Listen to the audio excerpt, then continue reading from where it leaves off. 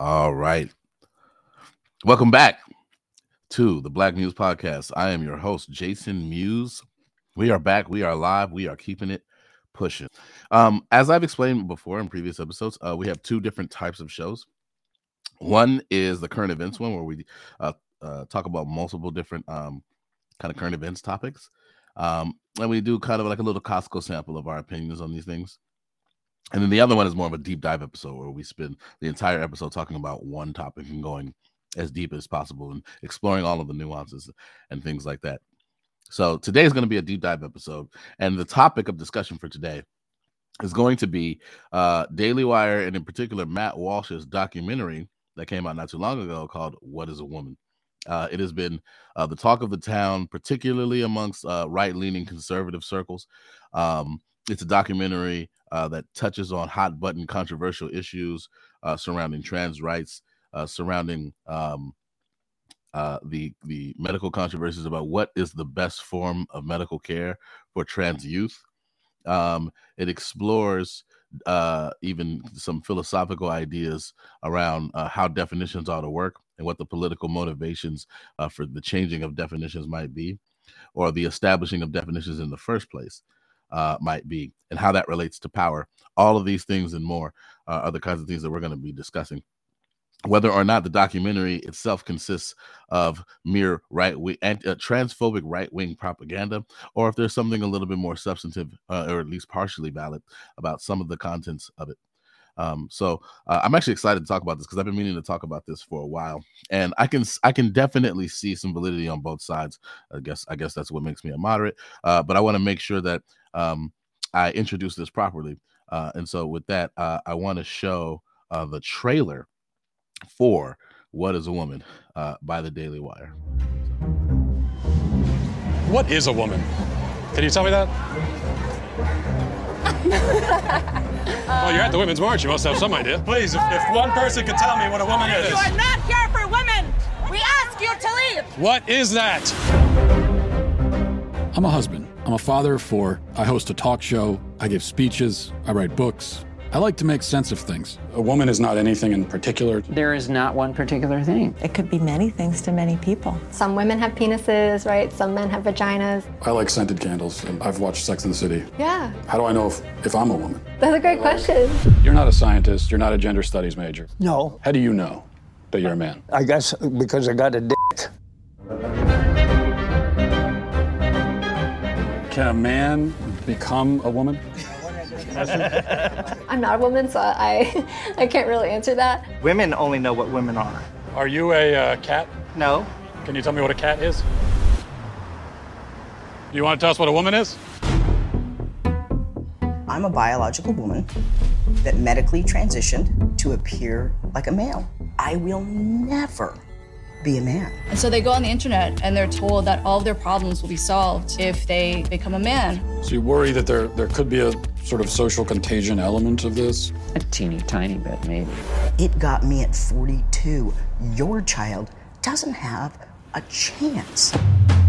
And you're affirming it with hormones that have never been used in this way. Puberty blockers, which are completely reversible. Completely reversible. One of the drugs used is Lupron, right? Which has actually been used to chemically castrate sex offenders. You know what? I'm not sure that we should continue with this interview. So you don't want to talk about the drugs that you give to kids, or? How can they be removing the healthy breasts of 15-year-old girls? There are masculine girls. There are feminine boys. What are we going to do about that? Carve them up? How can this whole thing be happening, Matt? I wanted us to have a safe place to be able to talk about this. Part of me wants to ask why you care so much. I care about the truth. I care about children. I care about the women who are having their opportunities stolen from them. Is it transphobic to tell the truth? The interview's over. Let's turn off the cameras. Excuse me. They're fair. I just wanted to know, what is a woman? And you're not going to find out. Based on what I'm saying, would you ever want to move to America? They say no, never.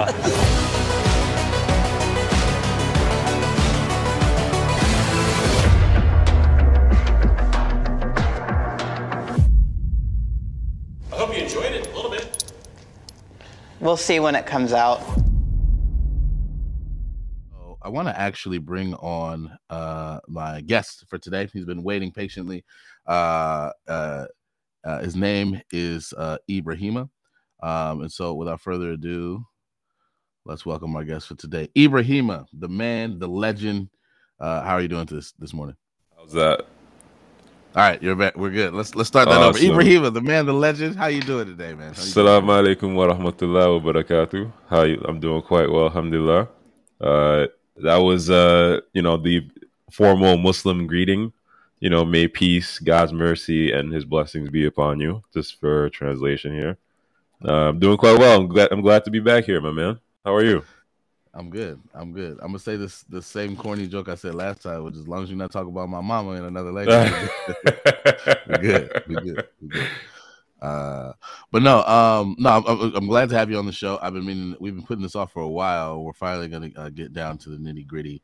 Were you able to see the trailer?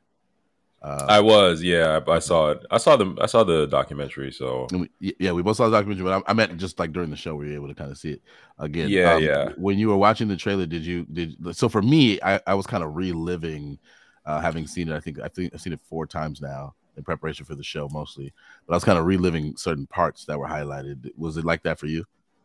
Definitely. Certainly the cringeworthy parts definitely came back up. Okay. So we're going on this journey. Boys can be girls, girls can be boys, men can be women, women can be men. It makes me wonder, what is a woman? What is a woman? A woman is someone who claims that as their identity. It could be many things to many people. Yeah. So let's get into it. So the documentary is titled "What is a Woman?" and part of what I think is being conveyed as a part of the message, and I think the message is actually layered, is that such a question used to be regarded, that is the question of what a woman is, definitionally, used to be regarded as something very, very simple, like asking what 1 + 1 is, or asking what letter comes after the letter A in the alphabet. Something very simple. We don't really question it. Or if you wanted to define other simple things like what a cat is or what a dog is. This is the stuff of grade school. This is the kinds of things that we teach first graders. But yet it seems lately in our politics, particularly when it comes to gender ideology and the mainstreaming of gender ideology as it relates to trans folk, that question is not so easy to answer. And I think that part of the reason, well, I want to invite you to speculate. What do you think the reason could be for people like Matt Walsh and those in the Daily Wire to hone in on this question of what a woman is definitionally, as a way to kind of, in some sense, push back politically against a lot of the tenets of gender ideology? I mean, it seems to me that we're sort of shifting the definition like drastically in a very short period of time, and most people have noticed this. This wasn't something that was part of the mainstream discourse probably until, I would say, I caught on to it early in like 2016, but most people didn't really hear about terms like non-binary or gender fluid and things like that till 2020. This is when it really became a mainstream household idea. But before the 90s, it wasn't even part of the academic discourse. Queer theory kind of came around in the late 90s or so, coming out of the radical feminist, school of thought. And what we're seeing today is a real push through not only political means, but in other, even non-political institutions to, I can't even, for lack of a better word, to, coerce essentially the use of specific language in a specific context. And I think that's a pressure that's being felt by everyone, even if they're not willing to admit it. Guys like Matt Walsh are willing to, push back on it and admit that there is a social pressure to change the way we define these words. Well, I do think that there's definitely social pressure being laid bare, but in the same way that social pressure is laid bare anytime you advocate politically for this or that group of people. So we can take the civil rights movement. There was social pressure being laid bare in order to gain civil rights, like voting rights, for example, for Black people. in order to overturn Jim Crow laws in the South, etc. That's actually fairly normal. And I think that the people who are the most ardent supporters or advocators of the, I guess, changing of definitions, is, as you call it, I think that they think of themselves as doing something akin or analogous to what those members of the civil rights movement were doing. But instead of doing it on behalf of Black people specifically, they're doing it on behalf of people who don't quite fit nicely into what they call the gender binary. What do you think about that? Like in terms of like how these people think of what they're doing? So I think the key difference here is that there are, for example, when we're talking about race, there are, biological analogs, not necessarily in differences, but in like phenotype. Like I can physically tell that you're Black, and it doesn't really define who you are, other than the fact that your skin is a certain color. So for me to say that you are a certain way just because of your skin color in itself is an illogical conclusion. Like, that's not enough information to determine that about a person. And to make laws that follow that line of thought is obviously erroneous, illogical, and it violates human beings' basic rights.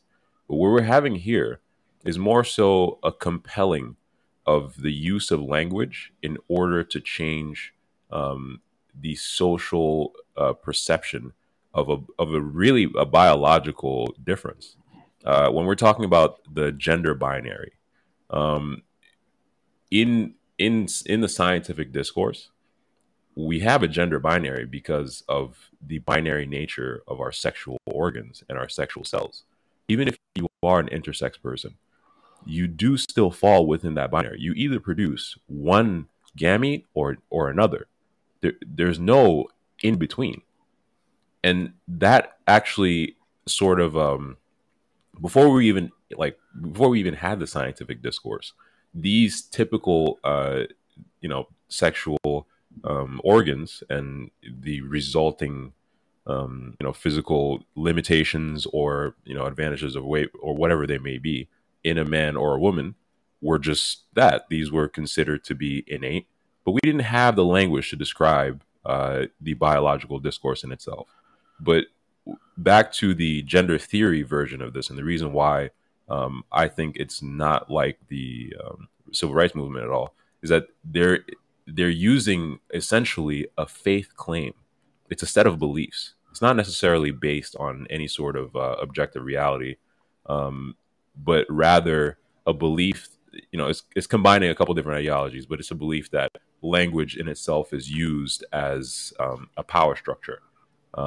And therefore, the only reason why we view these people as, unfitting to be in one gender or the other, or we're pigeonholing someone in a gender, is because of social expectations that we're pushing on a certain type of person. And I think that in itself would require a ton of evidence in order for me to, take that on. But it doesn't seem like it's really the concern as much as it is to compel speech in order to change perceptions. Okay, well, and let's pick that apart, and I'm gonna play devil's advocate, because I think that there are a lot of things that you said that could be perceived as controversial, or that one could give pushback against if they're coming from this other perspective. Mm-hmm. So in the first place, I think that we would do well to acknowledge that there are a lot of parallels between facets of our racial identities and facets of our gender identities. It's not obvious that my skin color is any less biological than the relevant parts of my anatomy that are associated with my biological sex, or indeed my gender. The fact that I have a lot of melanin in my skin is biological. It is a product of biology, every bit as much as the fact that I have other parts of my anatomy are, number one. But number two, there does seem to be a kind of interaction between the kind of hardline biological facets of ourselves on the one hand, and the social designators that we take these biological factors to indicate about us in social and political contexts on the other. I.e., there's facets of our identities that are indeed socially constructed. This applies to race every bit as much as it applies to gender. It doesn't mean that everything about us is made up.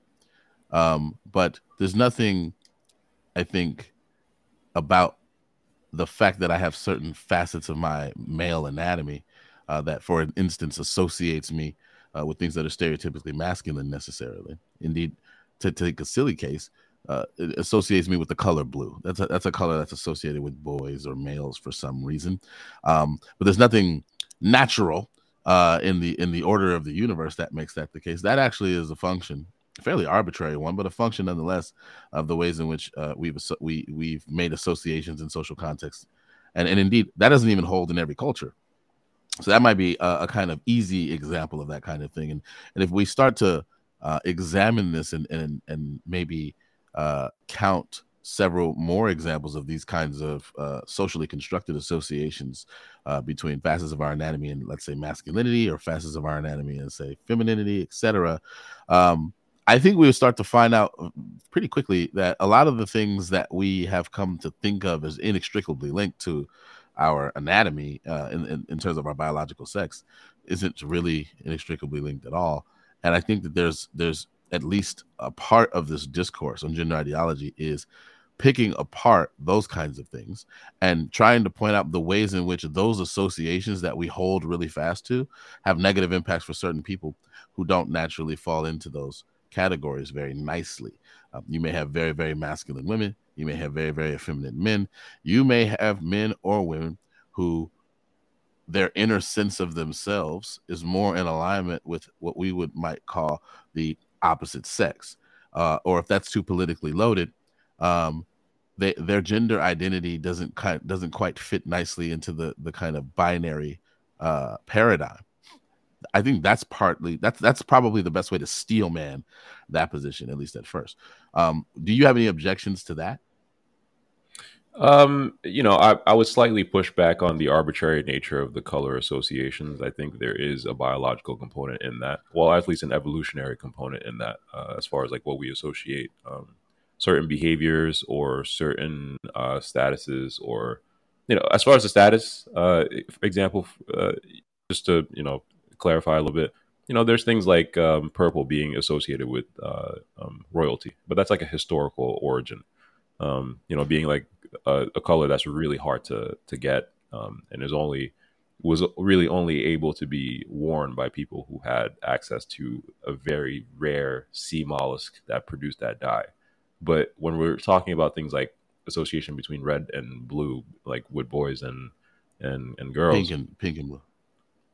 Yeah, pink, and I misspoke. I meant pink, but red is also something. It's a shade of that pink, and it does kind of associate with like warmer colors versus colder colors, colors that if made a little darker, like red, for example, red to pink. That's like a fleshy, vulnerable color, rather than a colder color. Like blue. If it's made to be darker, it's nowhere near the ability to be perceived as like as a softer, warmer color. It's more of a colder, darker hue. Like as far as like association between the types of behaviors that you would see typically in one sex or the other. It does seem as if it's completely arbitrary at this point, because there's no real instinctual sort of draw towards one or the other, but there is a slightly pull towards that. Things like fruits, for example, have a reddish color and do have a certain association that women are drawn to, for example. You understand what I mean? Kind of. I mean, it seems like to steelman you a little bit. It seems like you're trying to push back against the part of the claim where I said it was arbitrary, and I think you're trying to cash that out in terms of evolutionary explanations for how the associations came to be the way that they are. But I don't know how helpful that's going to be, because I think the main point that I was trying to make was that there's nothing about the biology of the anatomy of males versus females that necessitates the association. And so that connection, in virtue of that, seems arbitrary. because it didn't have to be that way, presumably, because there's nothing naturally necessitating the connection. That's what I was trying to articulate. I mean, and you see this in art as well, in the art world, where you see association with color being used to tell stories in an art piece. Like you see a lot of like feminist art, depicting, for example, feminine sexual organs, and usually you'll see the colors associated with that not to be sort of like blue or another colder color, as much as it is like fleshier looking colors. You understand what I mean? Yeah. I'm not saying this is something that we no... naturally sort of gravitate towards, and I think the origin of it is evolutionary. And those associations are not just. I think they predate the social. What's it called? Well, by a lot actually, the social administration of those colors to one or the other. It's kind of like a derivation of it. But that wasn't my main point. I just wanted to touch on that really quickly. But as far as the gender spectrum, as far as like the behaviors that are expected out of someone within a certain gender structure, I think we often leave out the part in which there are such things as ideals. As far as like what we consider to be the best mix of behaviors within a certain structure, depending on what your attributes are. So, given an example, like with men and women, there are like legitimate biological differences that kind of define what you can be best at, as far as, whether it be physical prowess or whether it be sort of interest or time that you can pour into a certain, into a certain endeavor. And also, there is a biological clock component when it comes to women and their drive to have children. And this is something that I don't think we can ignore, because statistically, about 90% of women, by the time they're in their 40s, have children. Child rearing and being carrying a child is actually a very time consuming endeavor. It is something that we see in labor statistics. Having children is one of the biggest factors in predicting a woman's income over time, especially if they're single or they don't have a partner in their life. It does cause like actual disruptions in your life, in your career, which would kind of warrant the specialization of one gender role within a partnership, which does not have to go through the burden of carrying a child, being vulnerable, the pain, and the time-consuming nature of rearing a child, especially in the early years. So, to say that you are going to have children, there are certain attributes that would make you best at at rearing children. Just as if you are going to be the partner which is not rearing children, there are certain attributes that make you more valuable than someone else if you were to choose, because we do discriminate. We choose who our partners are, and we choose them based on certain attributes. So to have an ideal to measure from, I think in itself is something that's innate to any endeavor or anything that we even look at. We judge even inanimate objects in that way. Like there are ideals that we reach towards. There are things that are that don't function quite as well. So to have an idea of like what's the pinnacle of a man, like what are the mixes of attributes and attitudes and capabilities that make a man very valuable. It's like if you fall really far away from it to the point where you feel like you can compete better in the other hierarchy, it doesn't make you less of a man necessarily. Okay, so you've said a lot, and I want to be a little bit more discursive. No, it's fine. I want you to get it out because I want to flush out kind of where you're starting, but I want to introduce this as politely as possible. I'm gonna start being a little bit more discursive and pushing back on specific things line by line, only because I want there to be a little bit more back and forth. Gotcha. A lot of the things that you're saying, I understand and they resonate with me, but a lot of the things that you're saying, even I'm more moderate. I'm not really that gung-ho in favor of a lot of the gender ideology stuff, but I do hear where they're coming from. And I do feel that for the purpose of this discussion, to make it more expansive and more, I guess, useful, that I kind of have to take on that side a little more and stuff. So I want to start with this. A lot of the things that you actually are describing in full detail in terms of the idealized man, let's say, or male, and the idealized woman or female, and I think you mean it and understood in the kind of traditional binary paradigm. I'm only specifying that not to downplay it, but to emphasize it because for the point I'm about to make. Mm-hmm. A lot of the things that you're talking about are still socially constructed, and they have the same kind of arbitrariness that I was trying to say before. And so I anticipate that to whatever extent you were pushing back on the arbitrariness before, that a lot of those things would apply to some of the things that we're now discussing.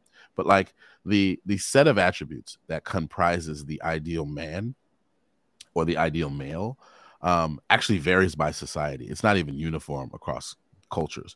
I think that's one way of getting real quick at one fact, which is that a lot of that stuff is socially constructed, and we can tell because it's contingent upon what the paradigms or dominant ideas in a society or given culture even are.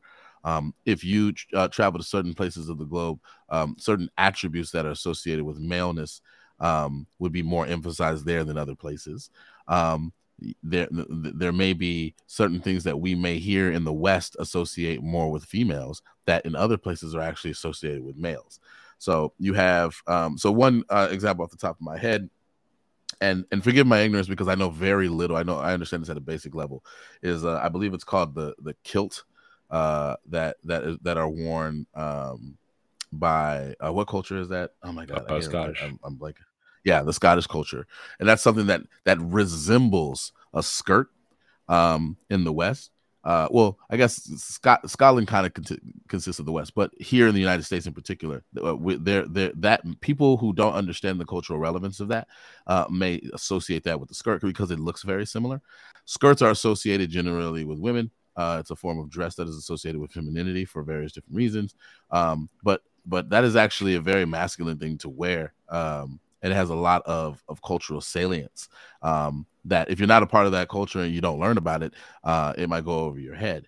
That might be an example of that illustrates that even the things that are traditionally or generally associated with either sex or either end of the gender spectrum, if you want to put it that way, that's not even uniform. And you can do that with a lot of different aspects or things that are associated with men and women. All of that to say that there are going to be people, presumably, in any given culture, in any given cultural context, who may be, in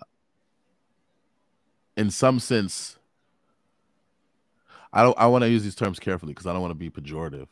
They, in some sense, maybe deviate from the expectations and the social pressures that kind of keep these expectations in line, or in some sense perpetuate them. It makes sense why a person or why several people who don't quite fit these paradigms through no fault of their own would perceive those as in some sense oppressive, because it restrains the ways with which they can express themselves, the ways with which they can present themselves in public places without being bullied, without being discriminated against, etc. I think that is the core of what drives the non-binary and trans activists to the extent that they're not being toxic.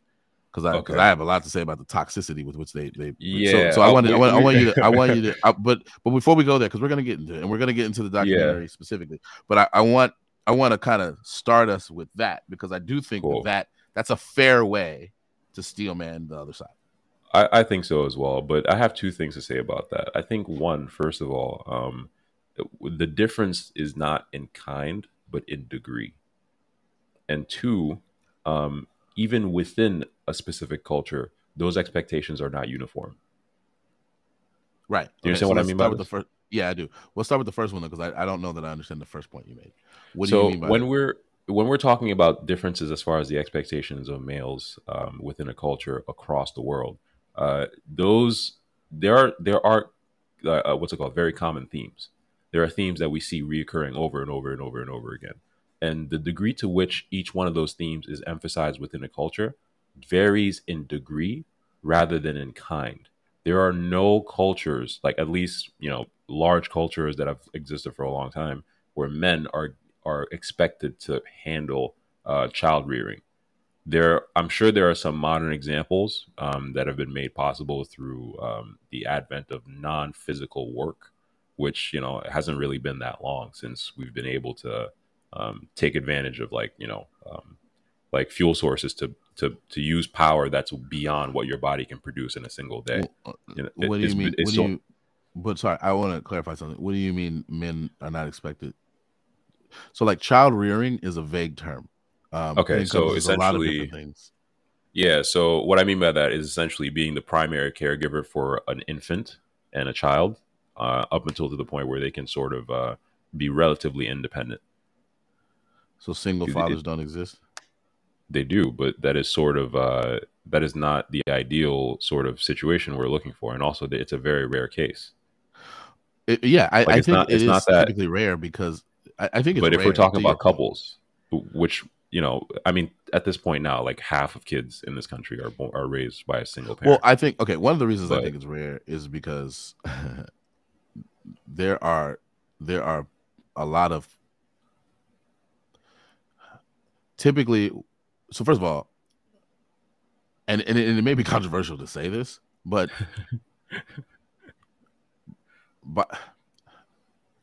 I'm trying to be fair to both sides, and this is going to be awkward. Human males cannot give birth to children, right? Anybody who does not have the relevant anatomy necessary or required to give birth, a uterus, ovaries, all of that stuff, a womb, etc. They cannot give birth in virtue of that. I think that even the most staunchest radical transactivist types have to admit that fact of biology, right? That's what I mean when I say human males can't give birth. And it's not because of some kind of biological condition or something. It's not in virtue of that. It's in virtue of the fact that their anatomy has never been the relevant anatomy that human males have cannot produce children. They can produce them in the form of providing the seed or sperm cells, the male gamete. But yeah, exactly. But they can't produce them in their bodies as human females can. Now, the fact that I had to be very careful about that, insofar as I'm trying to accommodate the kinds of language that people who are proponents of the gender ideology we mean to discuss kind of use, is kind of part of what I mean to talk about and kind of part of what ruffles my feathers. But I said that to say that one of the reasons I think it's rare for men to be the primary caregivers is because actually their biology, and by men here, I'm using it in the more traditional binary term, talking about human males. Their biology actually isn't even sufficient to care for them in terms of, like, men typically don't produce the breast milk. I know that there are certain circumstances in which males can produce milk, but it's typically human females, and it's typically in virtue of the fact that they were just pregnant that it triggers certain causal mechanisms that actually make their breasts enlarge and start lactating and stuff like that. That's like a biological function. Men, that doesn't happen in men just because, I don't know, women around them are pregnant. Like that's not typically how it happens. And again, I'm using men as to refer to human male temporarily. We'll go back to the different ways in which the term man and woman are used in this context, in this discourse. So I think that's part of one of the things that contributes to it. But like, we could easily imagine a society in which men, beyond the practicalities of not being able to produce breast milk and things like that, still were heavily involved in child rearing. That's not impossible. And the last point I want to arrive at is like child rearing. Actually, men play a vital role in child rearing generally, although I don't know that they play a vital role in the early stages of it when it comes to like nursing and things like that. To be fair, and so like, when you say that we don't have any cultures where men are responsible for child rearing, I feel like that's not quite accurate. But I think what you're talking about are primarily things like that are associated with like nursing, like breastfeeding, and and all the other stereotypical things that we do associate in the West with women and with mothers. Yeah, I mean, I think I have to clarify as well that I'm talking about within a relationship in which a couple produces a child. We don't have. I don't think that there are really any cultures out there where the man is the primary caregiver, and I think that's not an arbitrary thing because of something that I mentioned earlier, being that pregnancy is something that usually interrupts careers. And when you're looking at especially careers that are highly technical, usually any interruption will actually cause you to fall behind, and you will fall behind not only in your know-how but in your income capacity, as well as other types of work where I'm sure employers are more likely to what's it called? At least employers look at gaps in employment and things like that. And a man who doesn't have to have a gap in employment is more marketable in the job market than he would be if he had several ones. And this is why women who don't have children. Or women who don't have children. And actually, we see the same phenomenon actually play itself out in income statistics. If you look at the, Bureau of Labor statistics or census data, the highest earning class of people in the country, and I'm sure it's like this around the world, are men who are married, followed by women who have never married, who have never had children, followed by men who have never married, had never had children.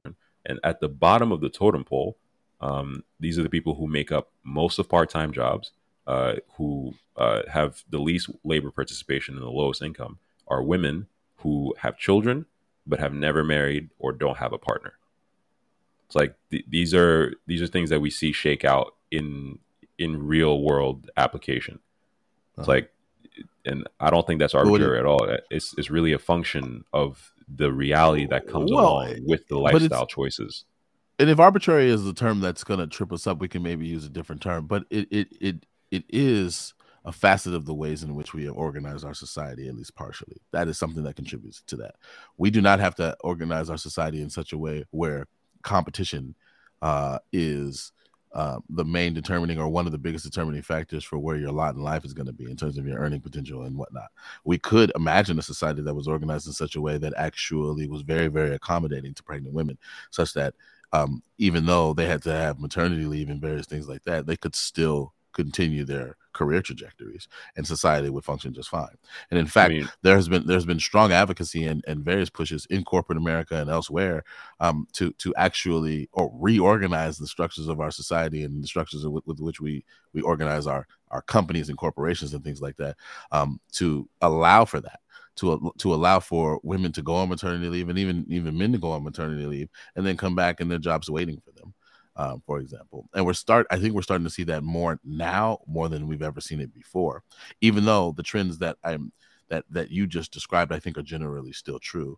And so, to me, that signals the kind of thing I was getting at before, which is the social construct thing is a very contingent thing. It depends on how we organize our society, and there doesn't seem to be any necessity to the ways with which things are now. And if that's true, then I think that those who have the kind of critique of the gender binary that they have some bit of a point in that part of what they're recognizing is we don't have to structure our society in the way that we do, right? We can structure our society in a way that's more accommodating to people who don't quite fit into these boxes nicely.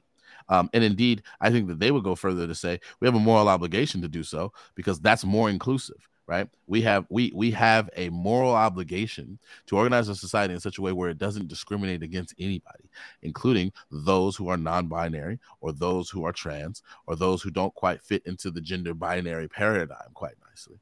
Can you at least recognize the validity of that kind of argument? I would say that argument hinges on the assumption that that moral conception is actually most beneficial. And I would actually have to see, what the origins are of that moral conception and what are its actual axioms and whether or not those are even valid. Well, I think that they would think of it as analogous to what I would argue, and I think you might agree, that we had a moral obligation to organize our society in such a way that didn't discriminate against Black people. I mean, is it true that, because as far as we go right now, there are a lot of people who claim that people are still, actually, as a matter of fact, let me go at it this way. I don't think discrimination can be centrally planned. Like I don't think you have the ability to centrally plan whether or not people discriminate. And Okay. I don't think it's the same thing as the actual conception of Well, bigotry. Whether or not you hate someone doesn't necessarily dictate whether or not you'll discriminate against them. I don't know what centrally planned is supposed to mean the way Well, you're talking about organizing a society. Right, in general, but we don't centrally plan our society like that. Usually, But our how would you society organize has a bunch of different. Our society is actually layered. So our society, we have local municipalities, then we have state jurisdictions, and then we have federal jurisdictions. You know that, right? So we have a confluence of a lot of different organizational structures at different levels, and they actually interacted with each other in a lot of nuanced ways, and sometimes they're unpredictable. We don't centrally plan the structures of our society in that way. So you've introduced a concept that I wasn't even trying to evoke. I wasn't trying to make it seem as though that we when I say we organize our society, I don't mean that there's only one entity that does all the organization. That's not what I mean. The way we organize our society It doesn't have is to be an actually entity. Just to clear up, not necessarily. Okay, but what I mean is but it's a not singular centrally idea. planned. Okay, but what I'm saying is it it's has not to come centrally off planned in a the sense. singular ideal, doesn't it? No, not necessarily. So the way our society works, there are a lot of ideals that are popular and a lot of ideals that are widespread, but they're not uniform across the nation, right? You have certain pockets of our society, certain states, let's say, that are against abortion. You have certain states that are very much accommodating for abortion. That's just one example. I can give you a million more, right? So we don't have uniformity even of ideas in our society. We don't even have uniformity in terms of the structure of our society, right? We don't have the same laws, exactly the same laws that apply to every single facet of our society. There are certain laws that vary by degree or by the level of punishment, by what the status of them are considered, like, for example, whether something counts as a felony versus a misdemeanor. That can, depending on what it is, that can vary from state to state, etc. So there's a lot of nuance. We have federal jurisdiction though, as far as like racial discrimination or protected class and things like that. That is uniform. But we didn't always to organize society. But we didn't always. That actually is a product of the fact that what we started seeing, especially during the civil rights movement, was one of the main pushes of this in our society, is people were pushing back against the idea that states had the right to inculcate into their laws or instantiate into their laws forms of legal discrimination against certain people. That was a big part of what the civil rights movement was advocating against. And so we felt that there was a need to federalize and actually add constitutional amendments to our Constitution to make it the case that nobody's going to be discriminated on the basis of immutable characteristics such as race, etc. Right? And I think that a lot of the gender non-binary people that we're tacitly referring to in this discussion, what they're seizing on is what they think of as something analogous to that, which is that in the same way that we have a moral obligation to organize our society in such a way that we don't discriminate against Black people, we don't discriminate against the disabled, we don't discriminate against old people, etc. We shouldn't discriminate against people who don't fit into the gender binary either. And so if you're going to question the morality of that, then it's not obvious how you can get away from questioning the morality of an analogous principle when it comes to these other identities. So are you referring to the 14th when you're talking about the amendments added? Are you talking about the 14th Amendment? Well, I mean, that predates the civil rights movement. No, true. If we're talking about like the Civil Rights Act, for example. Let me clarify. You're right. So those amendments do predate the civil rights movement. The civil rights movement added the Voting Rights Bill in 1965, right? But the civil rights movement was a part of a general abolition movement, and the abolition movement was part of what thrusted in the 13th, 14th, and I think 15th Amendments, right? So that was post Civil War. So I didn't say that explicitly, but I'm thinking that as a part of that tradition. I'm getting you. I think things like the Civil Rights Act, for example, even went like beyond that to the point where they essentially legitimize the use of things like disparate impact, like for example, when you see a disparity within an industry, you can now sue on a federal level with the EEOC. I believe that's what it is. Equal opportunity. I forgot what the acronym is exactly.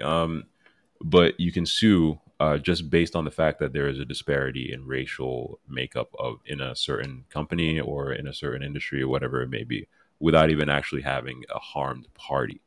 I think that's an overstep when it comes to legislation in that manner, and I think it actually makes an attempt to equalize the ground and actually central. I think that is also what I mean when I say centrally planning a society's beliefs and like a level of discrimination. And it's like when you make attempts to do that, it can backfire. There are second and third order consequences that come along with that. Like for example, what's a good one? Oh yeah, affirmative action, for example, where it's essentially there's an assumption that the disparity in itself comes from discrimination, which is something that I believe that you would have to actually prove logically in the first place to make that assumption. It's not something that you can just make, you can just assume.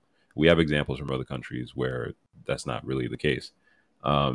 But affirmative action in the workplace and affirmative action in schools have second order consequences that actually hurt some of the candidates that it's supposed to help. One example of that is, if you're looking at affirmative action colleges and you look at the graduation rates for affirmative action students and non-affirmative action students, and you compare the states that have removed those laws, like for example in California, and what you see is that protected class, once the affirmative action programs are removed, their graduation rates go up because they're actually starting to be matched with schools that are more appropriate for their level. But can you just do me a favor, establish the relevance of it? Because we're getting into we're going race, but I want to go back to gender. I just wanted to give an example as far as like what are the second and third order consequences of trying to apply laws in ways that are overreaching it for a specific goal. Because I think how's that germane to the gender discussion? Well, where you're talking about organizing a society in order to accommodate for certain lifestyle choices that are different from the typical. And what I'm trying to say is that it's not. Not quite how I don't think.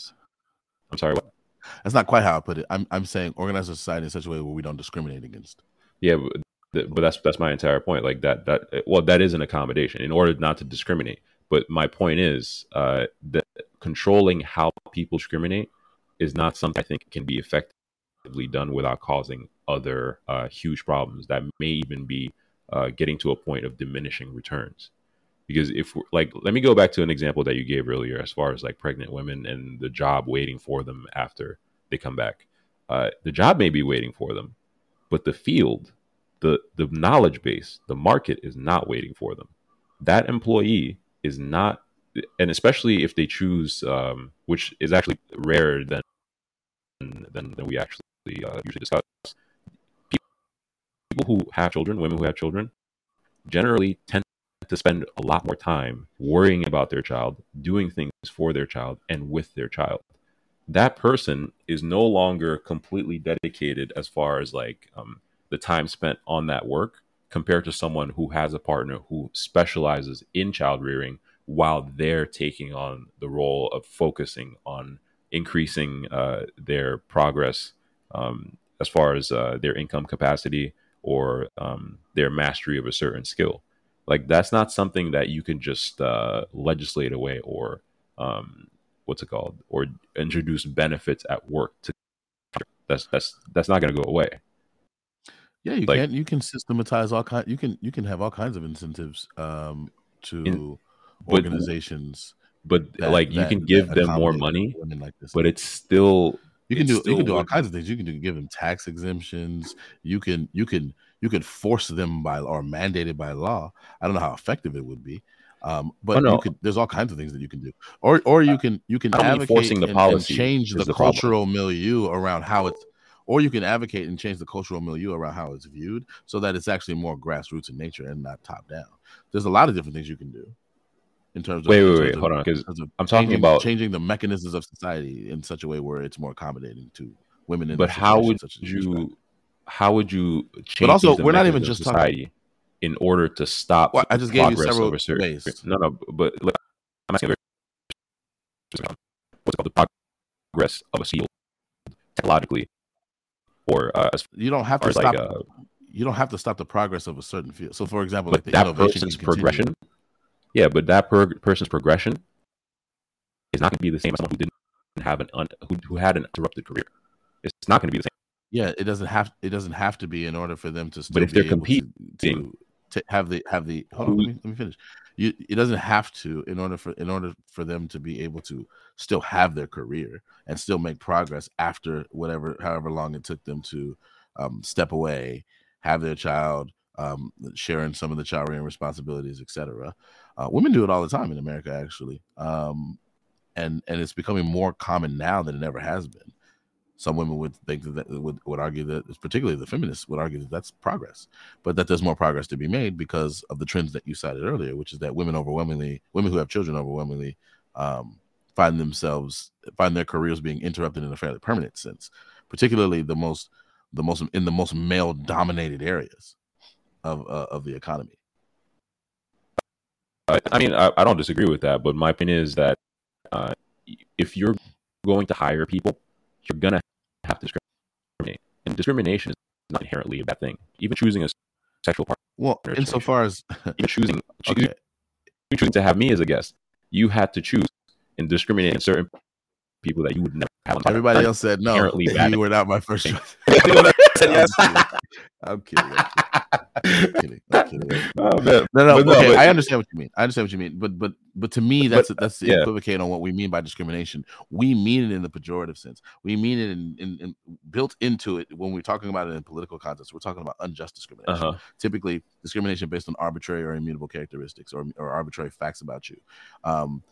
If you're going to discriminate, like for example, if I wanted to select between two possible, I don't know, people that I want to date or whatever, I may choose the one who I find more attractive and then choose against the one who I find less attractive. You can describe that in terms of the denotative meaning of the word discrimination as a form of discrimination. I'm not denying that. That there is a use of that word that is consistent with that.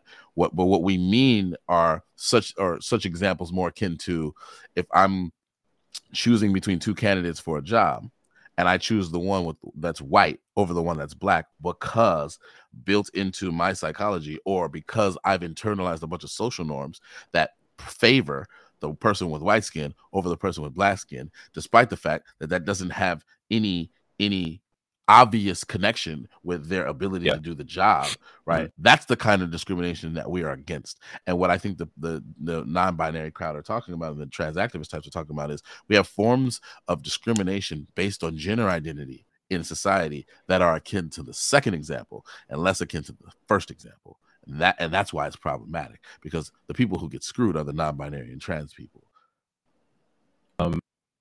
And I would.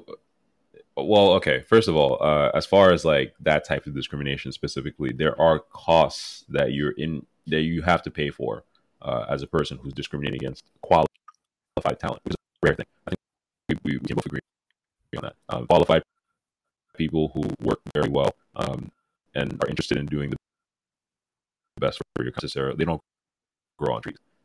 Anybody who's done any recruiting knows.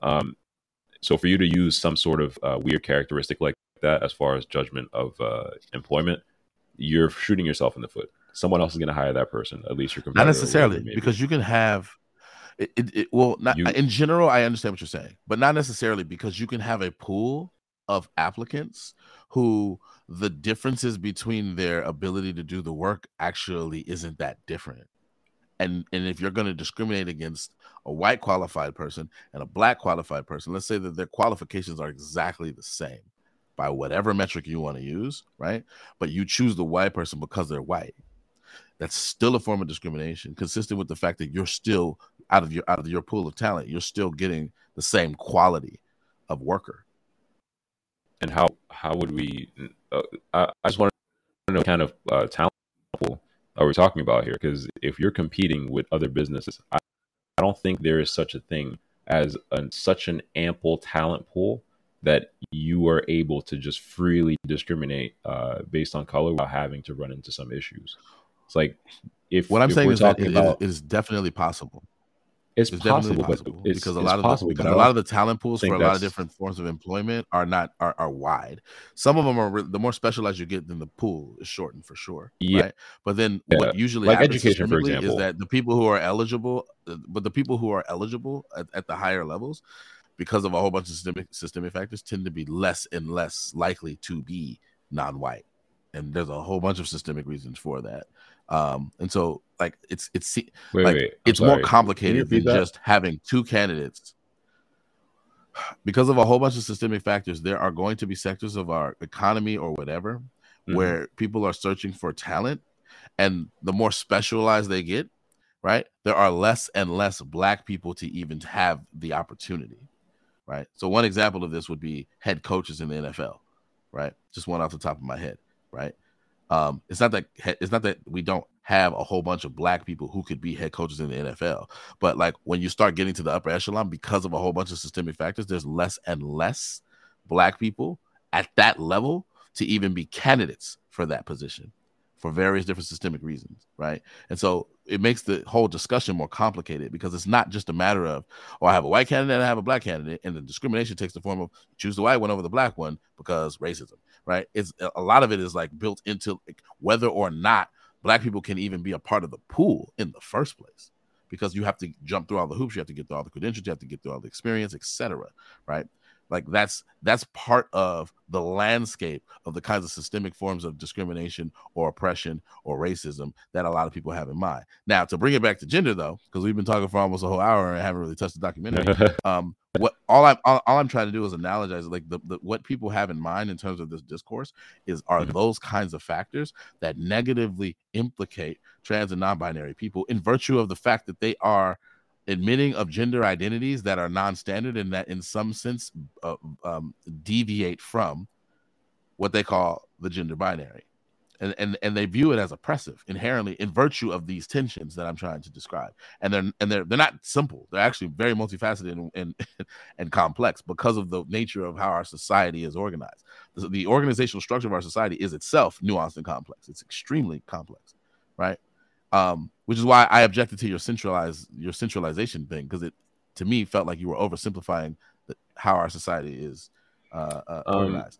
But no, and it looks like we're gonna have to do a part 2 because you got to go soon. But I do want to ask you some very specific things about the documentary. What can you and you can respond to me and then answer this question. Can you pinpoint something in the documentary that stood out maybe the most to you in terms of some of the issues that you or bones you have to pick with this discourse on gender? Yeah, there were two. There were 2 or 3 interviews in there that sort of struck me as extremely strange. One of them being I believe she was a gender affirming what's it called, pediatrician, the one with the green hair.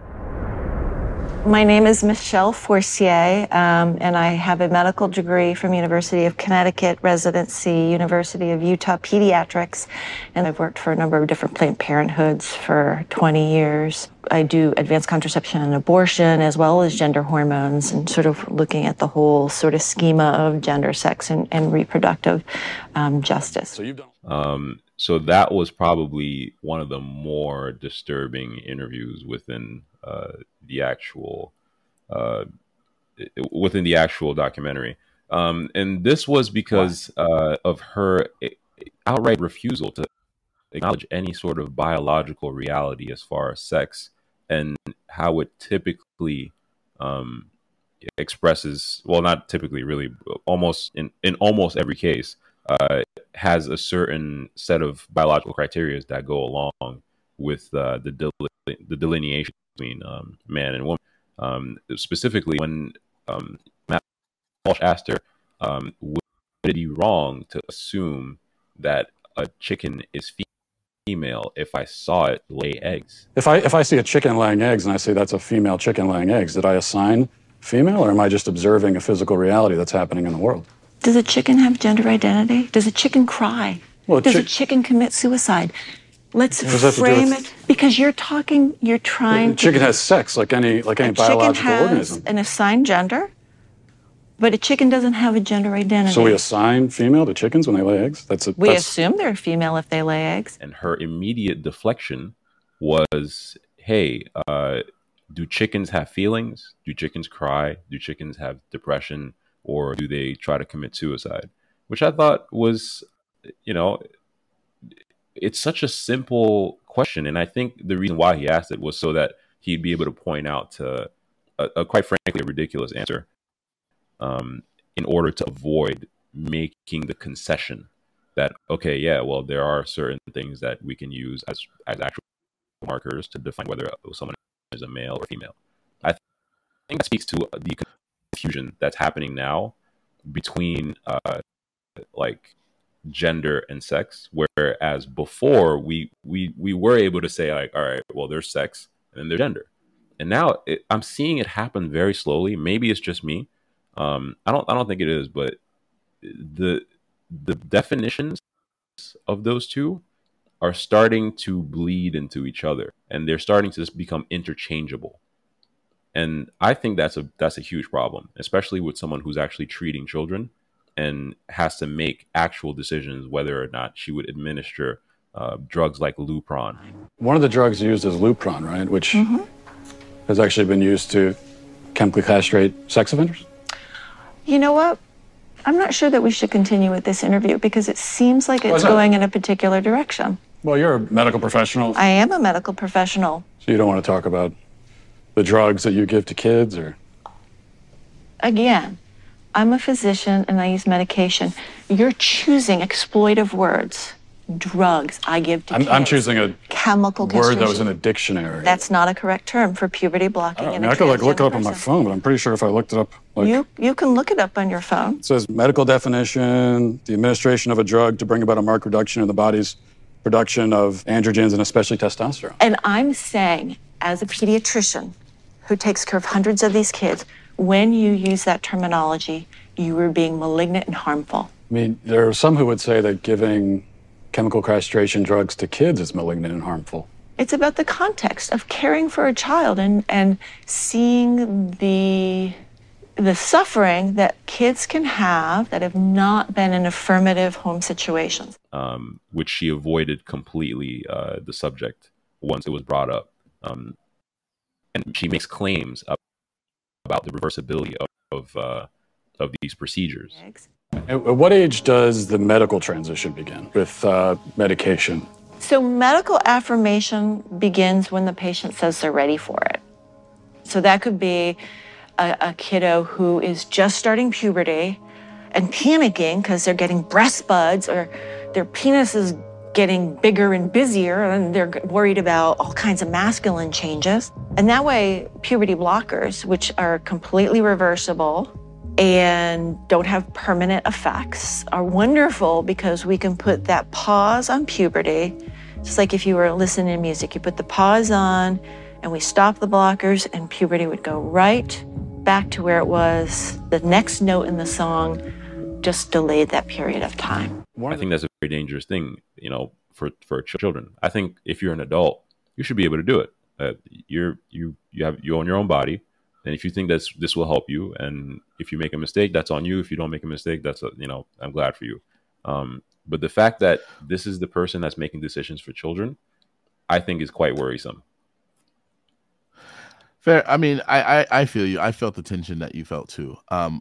And you know me, I gotta try my best to steel man things. Of course. I will say that I do think it is more complicated. There are some complexities that we need to take into account. One is, from my limited understanding as a non-expert, if you allow a person to mature into adulthood, and there's no, let's call them medically safe interventions done with respect to that natural process of development into a mature, let's say you're a what's the term?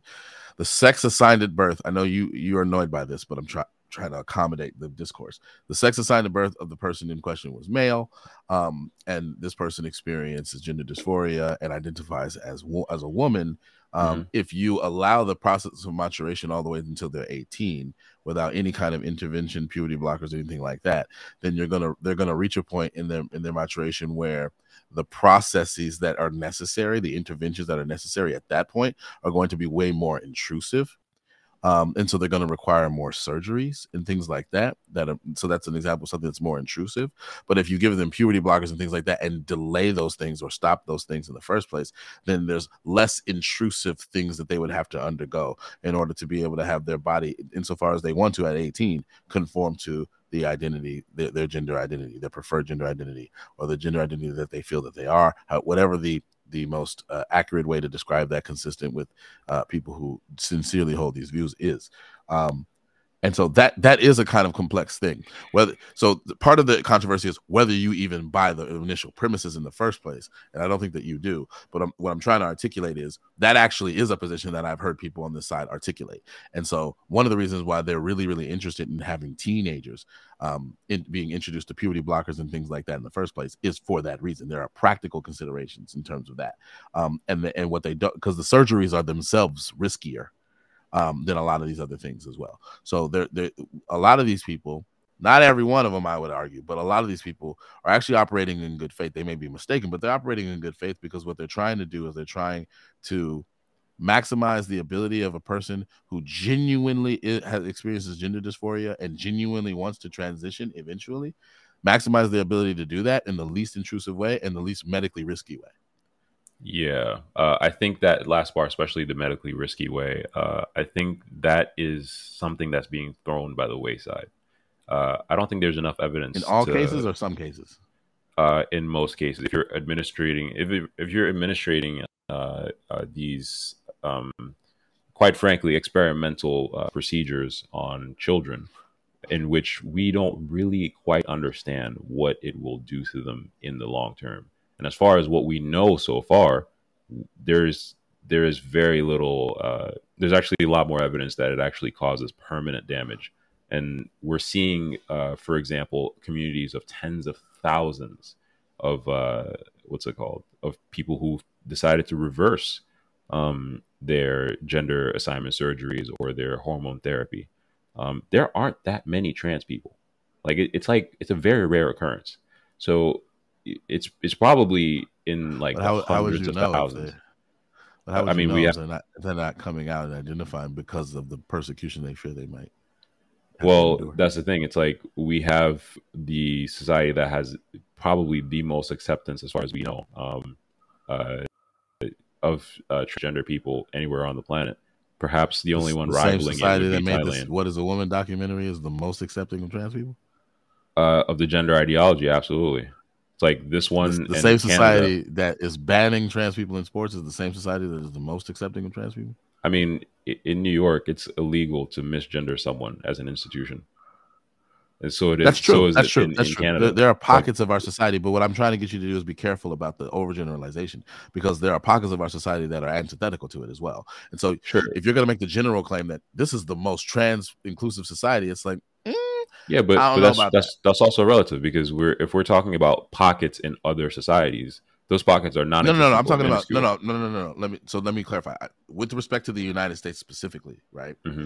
There are a lot of places where it's like being trans and non-binary. You're going to be very supported because the political milieu and the cultural milieu surrounding that places like New York, places like here in San Francisco where I live, are conducive to it, because a lot of people recognize the value of the support, because it minimizes in their minds, and I think this is probably generally true, it minimizes the likelihood that people will be driven to suicide or will endure all of the kinds of forms of persecution they otherwise would endure from people who don't understand. But there are other pockets of our society, stereotypically places like in the South, deep red states, the countryside, Bible Belt, etc., where not so much. That's not going to be accepted. And so you're liable to be ridiculed and get all the forms of persecution that are associated with being trans and non-binary, being regarded as weird, being discriminated against, being ostracized socially, etc., if you're trans or non-binary.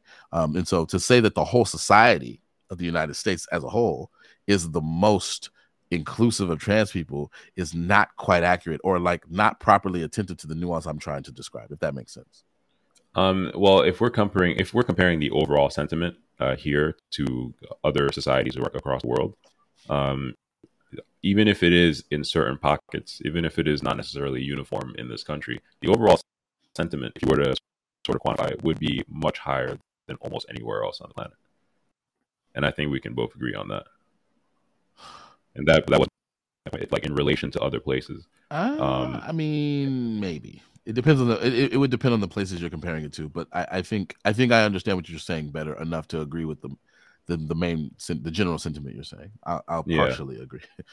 But I'm just attentive to that nuance. But okay, so go ahead. I wanted you to finish your thought. Yeah. So, my point is to see that there are people who regret these sorts of decisions, and to see that there are actual consequences that would completely bar someone. For example, a young girl would breast removed, and her her what's it called her gonads like affected by chemical castration or drugs like Lupron, which impede the full development of her sexual this is something that I think a person who's not able to legally get a tattoo because it's deemed as something that is a permanent change that you may not have the mental faculty to undertake quite yet.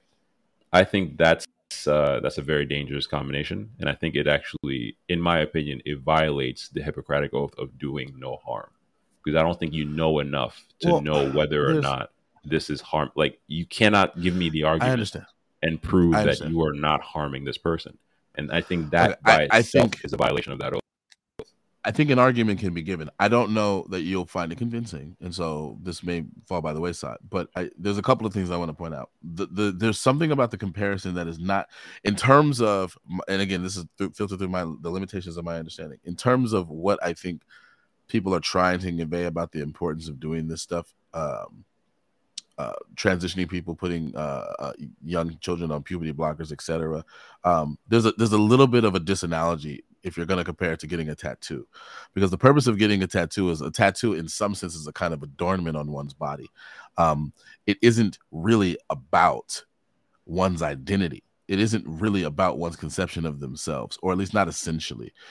It can in some sense be a part of your identity insofar as the significance of whatever the tattoo is symbolizes a facet of your personality or something like that. I don't know that people identify with their tattoos in the way that they identify as a man or a woman. And so that part of the analogy is a little bit uneven. And so it makes the comparison a little strained. But the part that the point that you're making, I do want to recognize the validity of it. I do understand what you're saying in terms of like the logic of the permanence of the change being done. And there is an irreducible inability to predict whether or not this person will regret this permanent change or want to change their minds later. And we do have a whole bunch of cases of people who quote unquote detransition. And so this makes this decision a really high stakes decision. And I think your contention, and a lot of the contention of people who agree with you, is that if we, as a matter of medical practice, are allowing minors to make permanent decisions with respect to their body that they may change their mind about or come to regret later, and we're in some sense encouraging this because the latest and greatest of medical science says it's a good thing when it may not necessarily be. And actually a lot of medical research is being done to suggest that it actually might not be the best option for children that young. Then we need to think twice about it. I think that's the point you're making, and I recognize the validity of it. However, there are cases where people actually do end up going on to not regret it, and they end up kind of, so to speak, living the rest of their lives to the best of their abilities, like anybody else. I wouldn't say they live happily ever after, live perfect lives, because nobody does. But there are success stories, and the success stories are being ignored or downplayed by a lot of people who are emphasizing the risks involved. So there's that. But two, if you're going to have a success story, then you would want to start earlier rather than later. And I know that the cutoff point for making decisions like this is adulthood at 18, but that doesn't coincide with the natural physical development of puberty, etc. right? Puberty starts before 18. So that's one of the reasons why I think people are trying to advocate that this happens younger, even though there's a tension that we have in our society between two sets of norms. One set of norms is these kinds of decisions are left to legal adults at 18, but they're trying to take into account the kind of medical biological factor of puberty, which starts as young as 10 years old, right? And so how do you weigh all of that?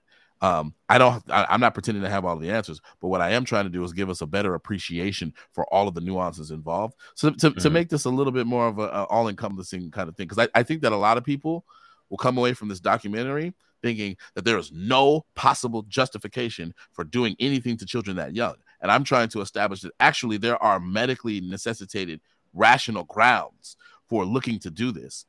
But I do hear your point about whether or not these rational medical grounds are being weighed properly against the high stakes nature of the decision. And that's kind of me being a moderate, kind of me splitting the difference.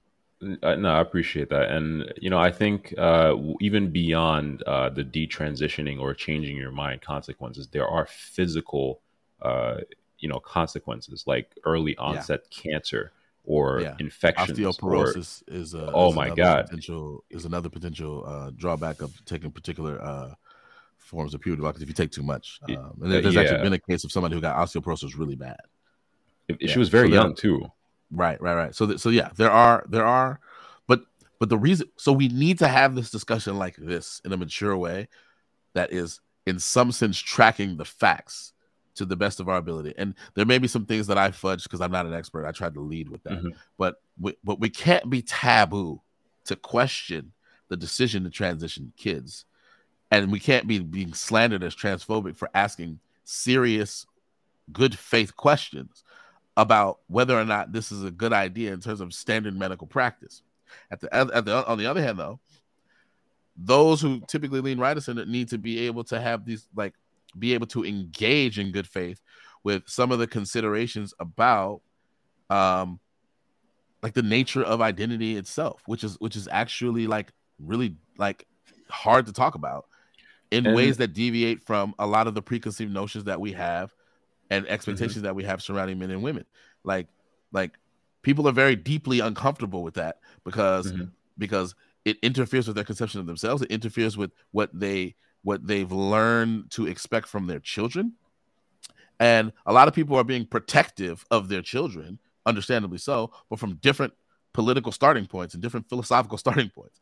Some people want to protect their children in the sense of, I want to be able to make sure that my child's trans identity is affirmed as early as possible so that they don't have to go through all of the negative outcomes of not having it affirmed.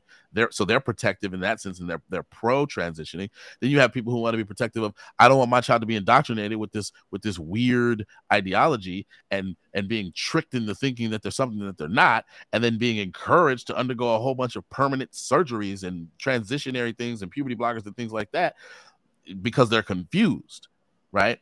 And so I'm being protective of that. So everybody's being protective, but they're starting from different philosophical starting points, and we're talking past each other because we're not really trying to account for what the other side is saying. I've talked too much. I want to let you have the last word, and then we'll get you out of here.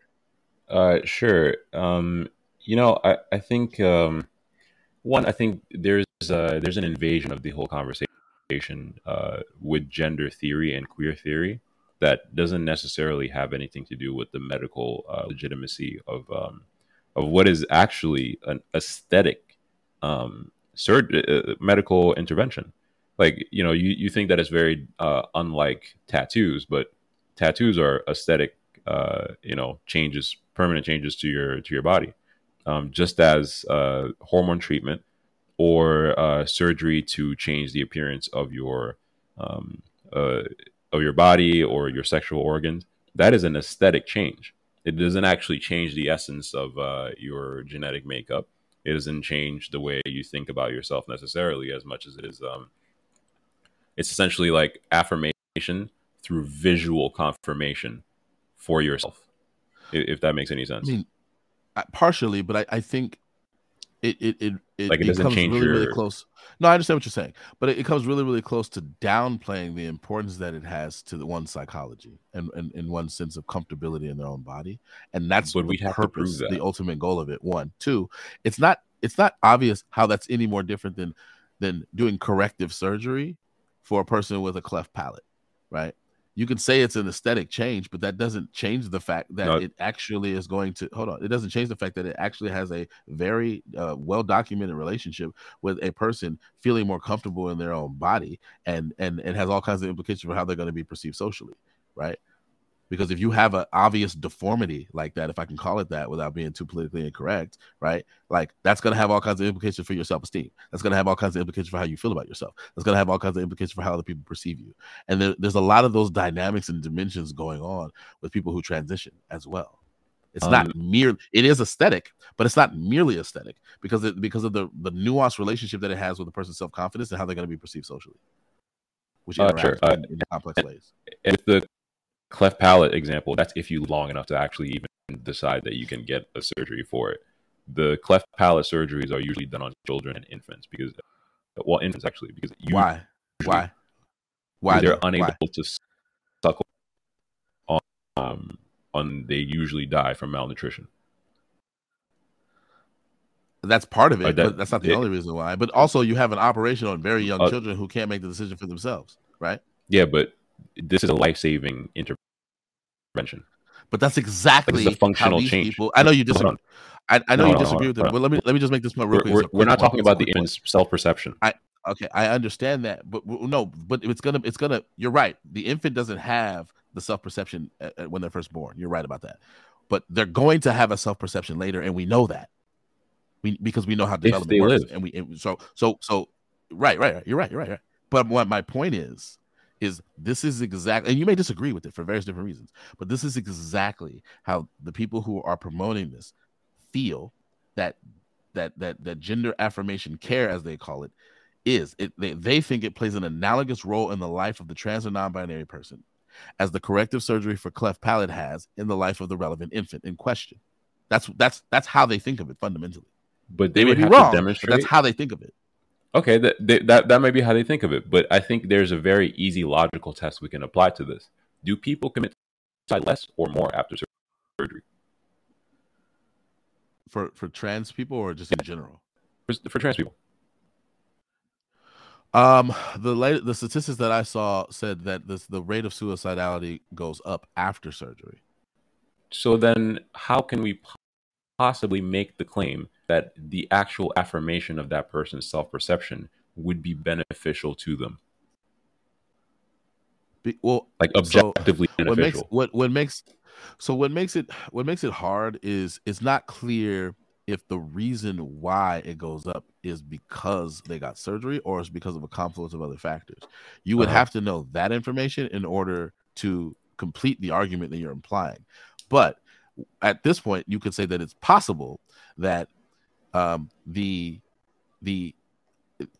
one of the biggest intended outcomes of the surgery fails in a statistically significant number of cases, and that's why the rate of suicidality goes up. That is a possible explanation, not a confirmed one. And if that is true, then it would underscore the point you're making. For sure, but there are other possible explanations that have more to do with the fact that a lot of trans and non-binary people post-surgery are still facing various forms of persecution and discrimination despite the body transformations, and that is negatively impacting their psychology because they've already done the permanent thing and still haven't changed. It still hasn't fundamentally changed. Because it's not just about their affirmation. That's not the only reason why people undergo transition. There is a component about how they're going to be received socially as well, right? And so that is interacting, and that's why I tried to bring that up with the analogy. I know you got to go soon, so I'm gonna let you have the last word. I promise this time. Yeah, sweet.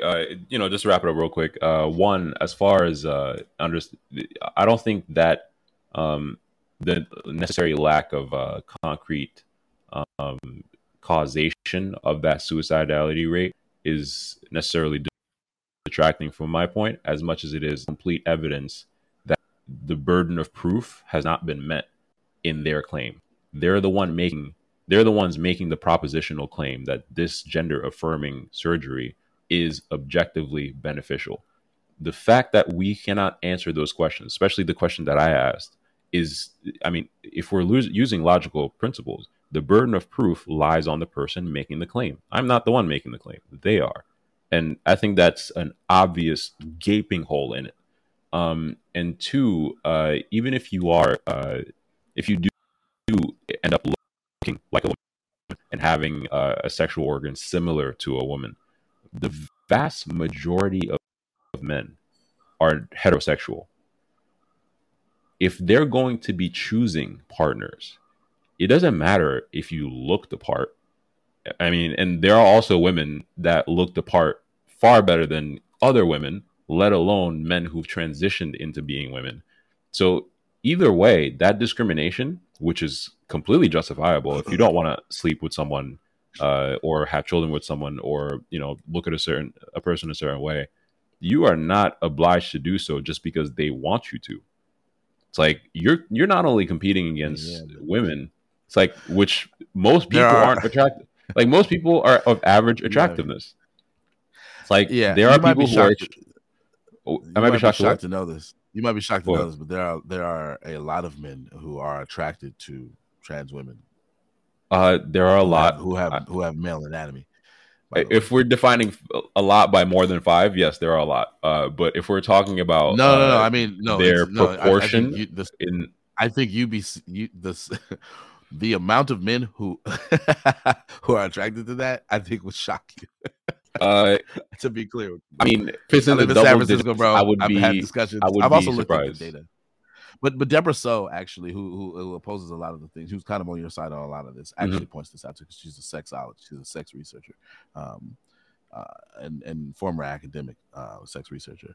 But the data is clear on this. That there are actually men, and they consider themselves straight, which is a whole another fun conversation. Because what they're attracted to is the most effeminized version of a biological male possible. And so it's the feminine energy that they're going for. Even though this person is male, it's the fact that they present as female that they are attracted to, at least partially. That's interesting. That's fascinating. Do you happen to remember what like the statistical breakdown is for that? No, and I'm going to find it for our part 2, because we're going to end up doing a part 2, because you got to go. Yeah, I have to go. So, Ibrahima, thank you. Did you want to give another closeout in another language, like you gave your opening? Well, as always, Assalamu alaikum wa rahmatullahi wa barakatuhu. Hello to all my Muslims out there, and even the non-Muslims. You're all part of the Ummah. But this was fun. I'm looking forward to part 2. And we're gonna actually talk about the documentary. Yeah, I was gonna say, let's actually talk about the documentary next time. We got to talk about race. I'm like, bro, what are we talking about race? It's not a race episode, bro. It's not a race episode. Bro, we're gonna have part 2, I guess. Yeah, man.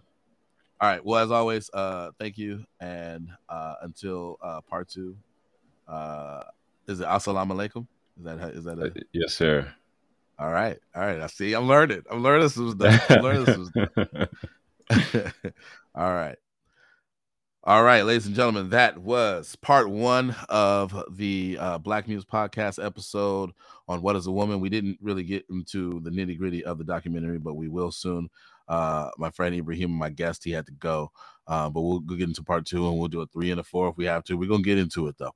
But I like the fact that this is going to be extended, and so that we can really dive into the nuances. So until next time, this has been the Black Muse podcast. I'm your host, Jason Muse, and I will see you again for part 2. Until then, peace.